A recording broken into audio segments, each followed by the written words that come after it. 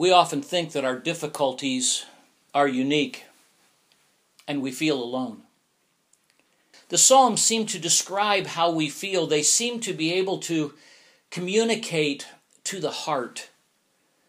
The Psalms sympathize with our strengths and weaknesses, with our highs and our lows. The Psalms seem to understand our confusion when it seems that God has changed, when we don't see God's blessing and we don't understand why. You know, sometimes we get discouraged and we ask this question, what is God doing? Why is God doing this? Why am I not being blessed?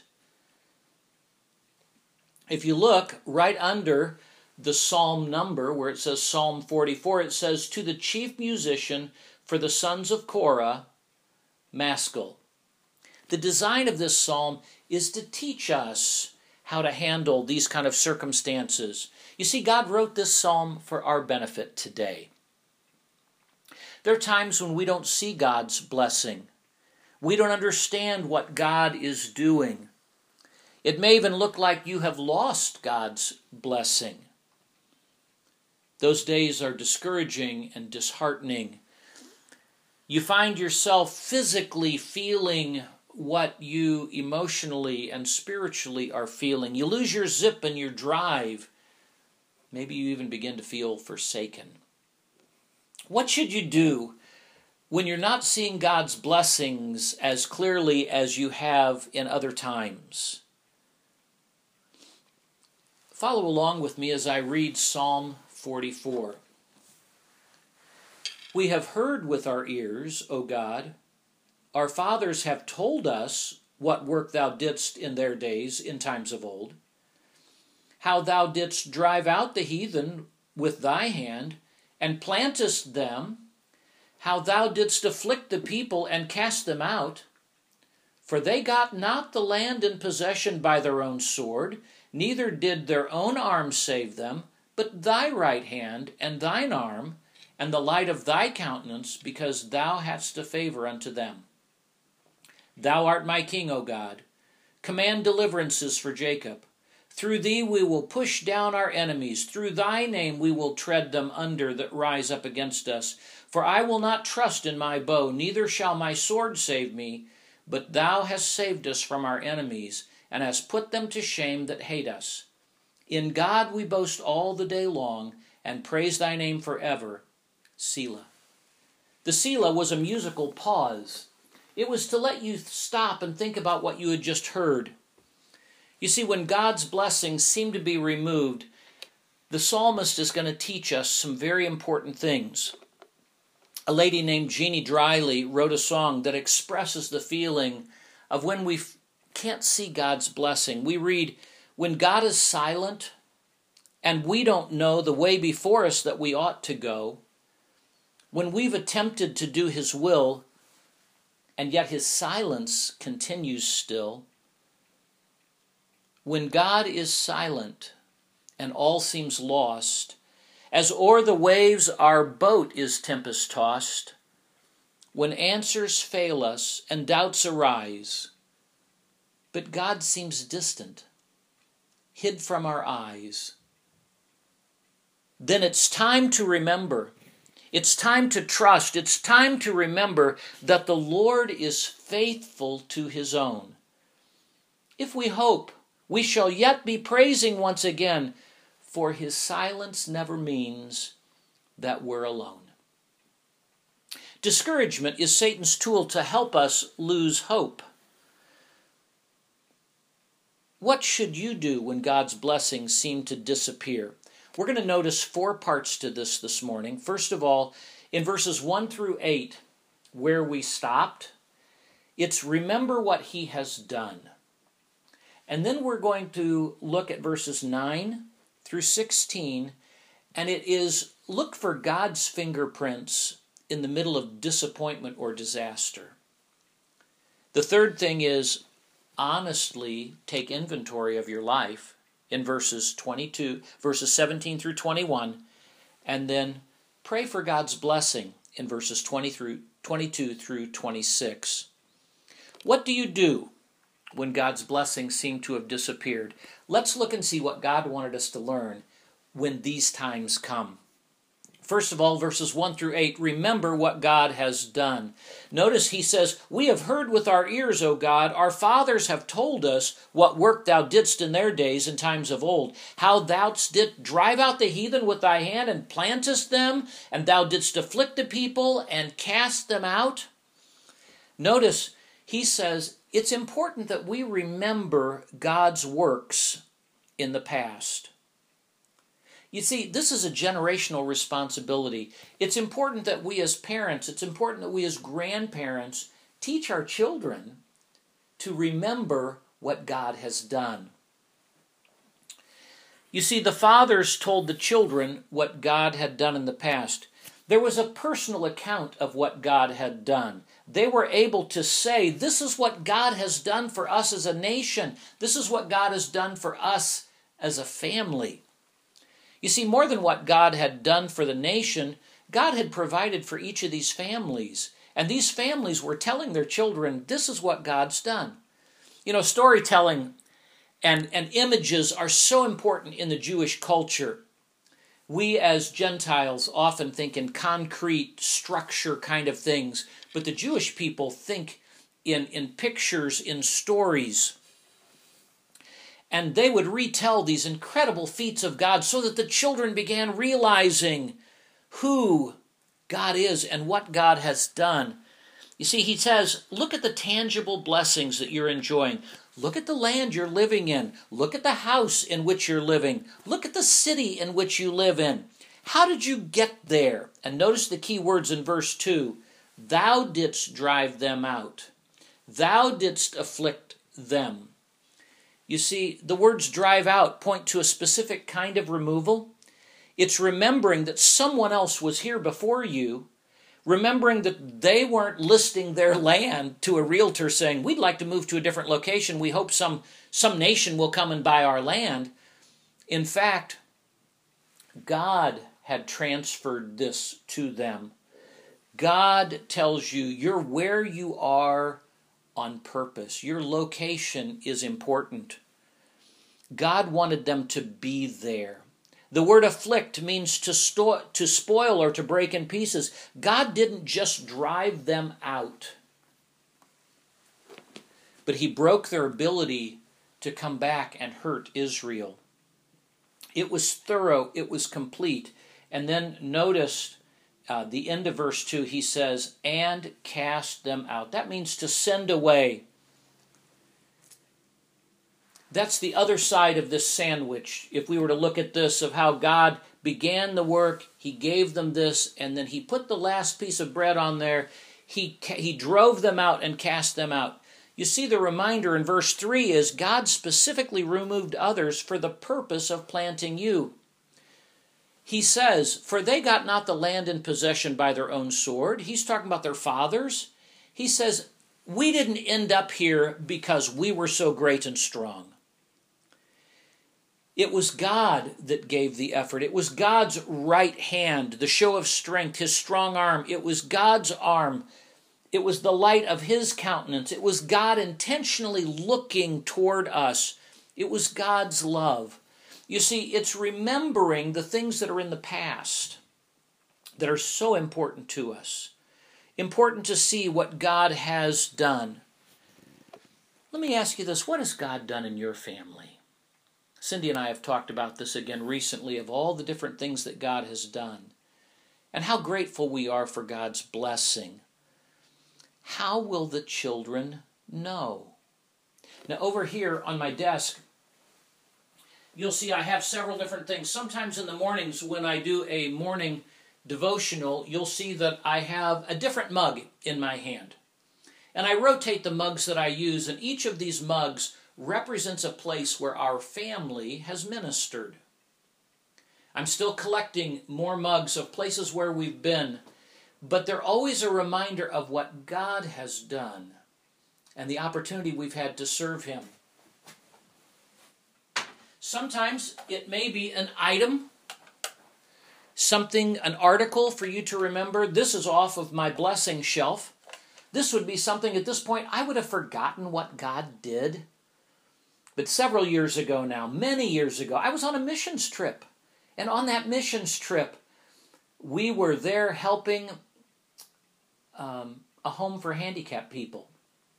We went to do vacation Bible schools, and we asked the people when we got there, is there anything we can do to help you? And they said, well, yes, there is. Could you help us remove a parking lot? And our eyes got big, and we said, well, let me get with the group. And we had a group of about 10 or 11 of us, and as we talked, we looked, and this parking lot was a parking lot about the size of the church that we rent. And as we looked at that, they gave us wheelbarrows and pickaxes and shovels. And we looked at that and there was no way the teenagers could do that in a week, and it would be discouraging. And so we met and we prayed, and we asked God to provide equipment for us. So, after we prayed, I called a tractor company that was nearby and told them what I wanted to do, and they said, well, we don't ever rent equipment, but you could buy a backhoe if you would like. And I laughed and said, that might be out of our teen mission budget. It might be too much for that. And the man smiled and said, tell you what, he said, I'll sell it to you, and I'll buy it back from you, and then we'll just deduct the number of hours you used on that tractor. So gratefully, the other sponsor that went with me was a heavy equipment operator. And he said, oh, I can run that piece of equipment. So he brought that, we drove it back, and we began destroying that old parking lot where they wanted to put a greenhouse. But we began realizing that the chunks were so big the kids couldn't carry them, and if every time to move the junk, the debris, he had to lift the outriggers, turn the tractor around, and carry it out with the bucket, we still weren't going to get done. So I called the place back and said, would you like to sell us a skid loader? And he said, well, we don't have any skid loaders for sale right now. But he said, but I will tell you this, there is someone who's leasing one right now that I don't think they're using it. Would you like to guess where that skid loader was located? Right on the other side of the fence where we were working. I called the man, and the man said, oh, absolutely. He said, we would be glad to help you. He said, I've already paid for the rental. He said, you don't need to pay me. He said, if you would just put fuel in it when we're done. You know, God, in an amazing way, allowed us to teach Vacation Bible School all week and remove a parking lot in 1 week. So, on my bookcase, I have a little skid loader. That skid loader reminds me of what my God can do. Because you see, there are times when I'm not seeing God, and I need to remember what my God can do.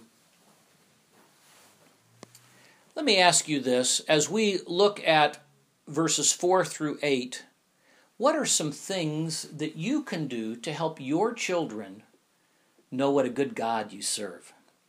Notice his personal declaration in verse 4. He says, you are my king, O God. Command deliverances for Jacob. Through thee we will push down our enemies. Through thy name will we tread them under that rise up against me. Verse 7, thou hast saved us from our enemies. Verse 8, in God we boast all the day long and praise thy name.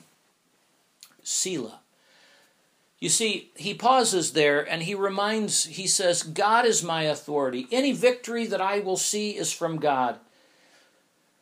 It's through thy name. You know, something that we often forget, in fact, something that we often forget even in our law enforcement. It used to be, you used to hear this saying, stop, in the name of the law. We don't hear that very often anymore. Police officers often act as if we ought to obey them just because of who they are. But you see, a police officer is a very important person because he represents authority, not because he is an authority. In the same way, why do we do what we do? We should appeal to the fact we do what we do because of God. You see, dads, we have authority not because of how powerful we are. We have authority because God has placed us in this authority. Moms, you have authority over children. Why? Because God has placed you in that authority. And as we demonstrate to our children our submission to God, we're teaching them how to obey authorities as well. The psalmist said, "You are my strength. I do not trust in the inventions of war that we've come up with, though we use them. It's God that's our praise." You see, we think about our similarities today. What we have has been because of God's blessing. Many of our songs speak of that. God bless America. We think about in God we trust. Andrew Cuomo, this past week, talked about the need to get better and the need for transformation after COVID-19. He said, these things that are going on cause us to pause, reflect, learn, grow, and move forward. He said, let's not waste this time. And I thought these were really good thoughts.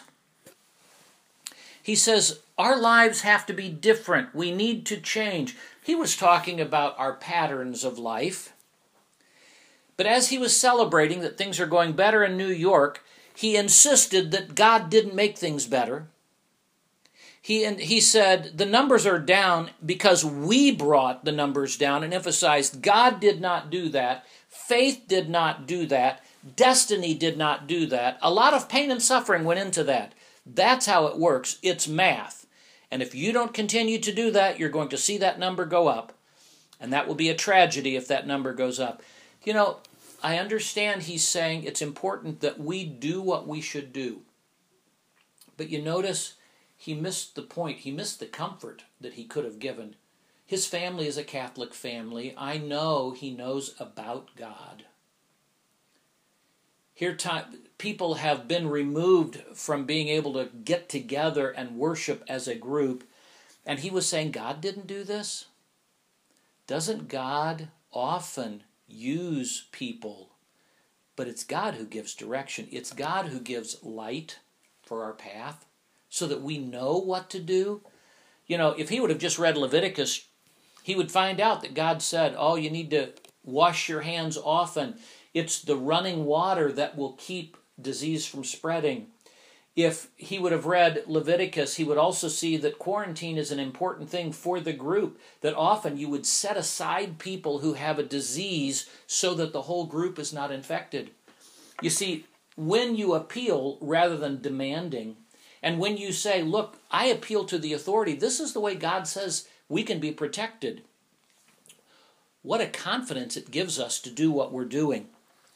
The second thing I want you to notice here is the fact he says, look for God's fingerprints in your discouragement or in your disaster. And that's in verses 9 through 14. It's interesting, for all the things that had just gone wrong, for all the defeats they were going through, he says, thou hast cast off. Verse 10, thou makest us to turn back. Verse 11, thou hast given us like sheep appointed for meat. Verse 12, thou sellest thy people for naught. Verse 13, thou makest us to reproach. And verse 14, thou makest us a byword. What he's teaching us here is, he says, look for God's fingerprints even in your discouragement or disaster. When things don't go well, we tend to look for someone else's fingerprints in our lives. Yet it's important we look for God's. Notice, they had been defeated in verses 9 and 10. In verses 11 and 12, they had been deported. In verses 13 through 16, they had been derided. They had been made fun of. But God was still there in their hardship. You see, in Romans chapter 8, verse 28, a familiar verse that we all know, we know that all things can be used for our good because of God. In Psalm 27, verse 13, one we just were memorizing, I would have given up. I would have quit. I would have become so discouraged and despairing were it not that I believed I would still see God, and I would still see God's true character. You see, you look at all those pieces to that, And you realize sometimes we go through times that are very difficult, and if we only look horizontally but we don't look vertically, we're going to become very discouraged. We also see a confidence of God in the middle of disappointing times. You know, Job said, "Though he slay me, yet will I trust in him." A good friend of mine, when I was growing up, had a dog named Snoopy. Snoopy was an annoying dog. We would go out to play baseball, and Snoopy would be out on the ball field with us. We would go bike riding, and Snoopy wanted to always go with us. And my friend would get so frustrated with his dog, he would sometimes turn around and would go to hit the dog, and the dog would just immediately lay down. And as soon as he was done, the dog would jump back up again and want to go with him. Why? Because Snoopy trusted his owner and wanted to be with him. The next thing I want you to notice, I had mentioned there were going to be 4 points. The third point is honestly inventory your life. In verses 15 through 22, we read, "My confusion is continually before me, and the shame of my face hath covered me. For the voice of him that reproacheth and blasphemeth, by reason of the enemy and the avenger." He says, God, I don't understand why the enemy is doing this to me and why you're allowing the enemy to do this. And then we find some very interesting things. Verse 17, "All this has come upon us, yet have we not forgotten thee, neither have we dealt falsely in thy covenant. Our heart is not turned back, neither have our steps declined from the way." And then he says in verse 20, if we would have forgotten our God, he would know that. God understands all that. You know, he says it's important. They took inventory of their lives because we do know sin does impact our relationship with God.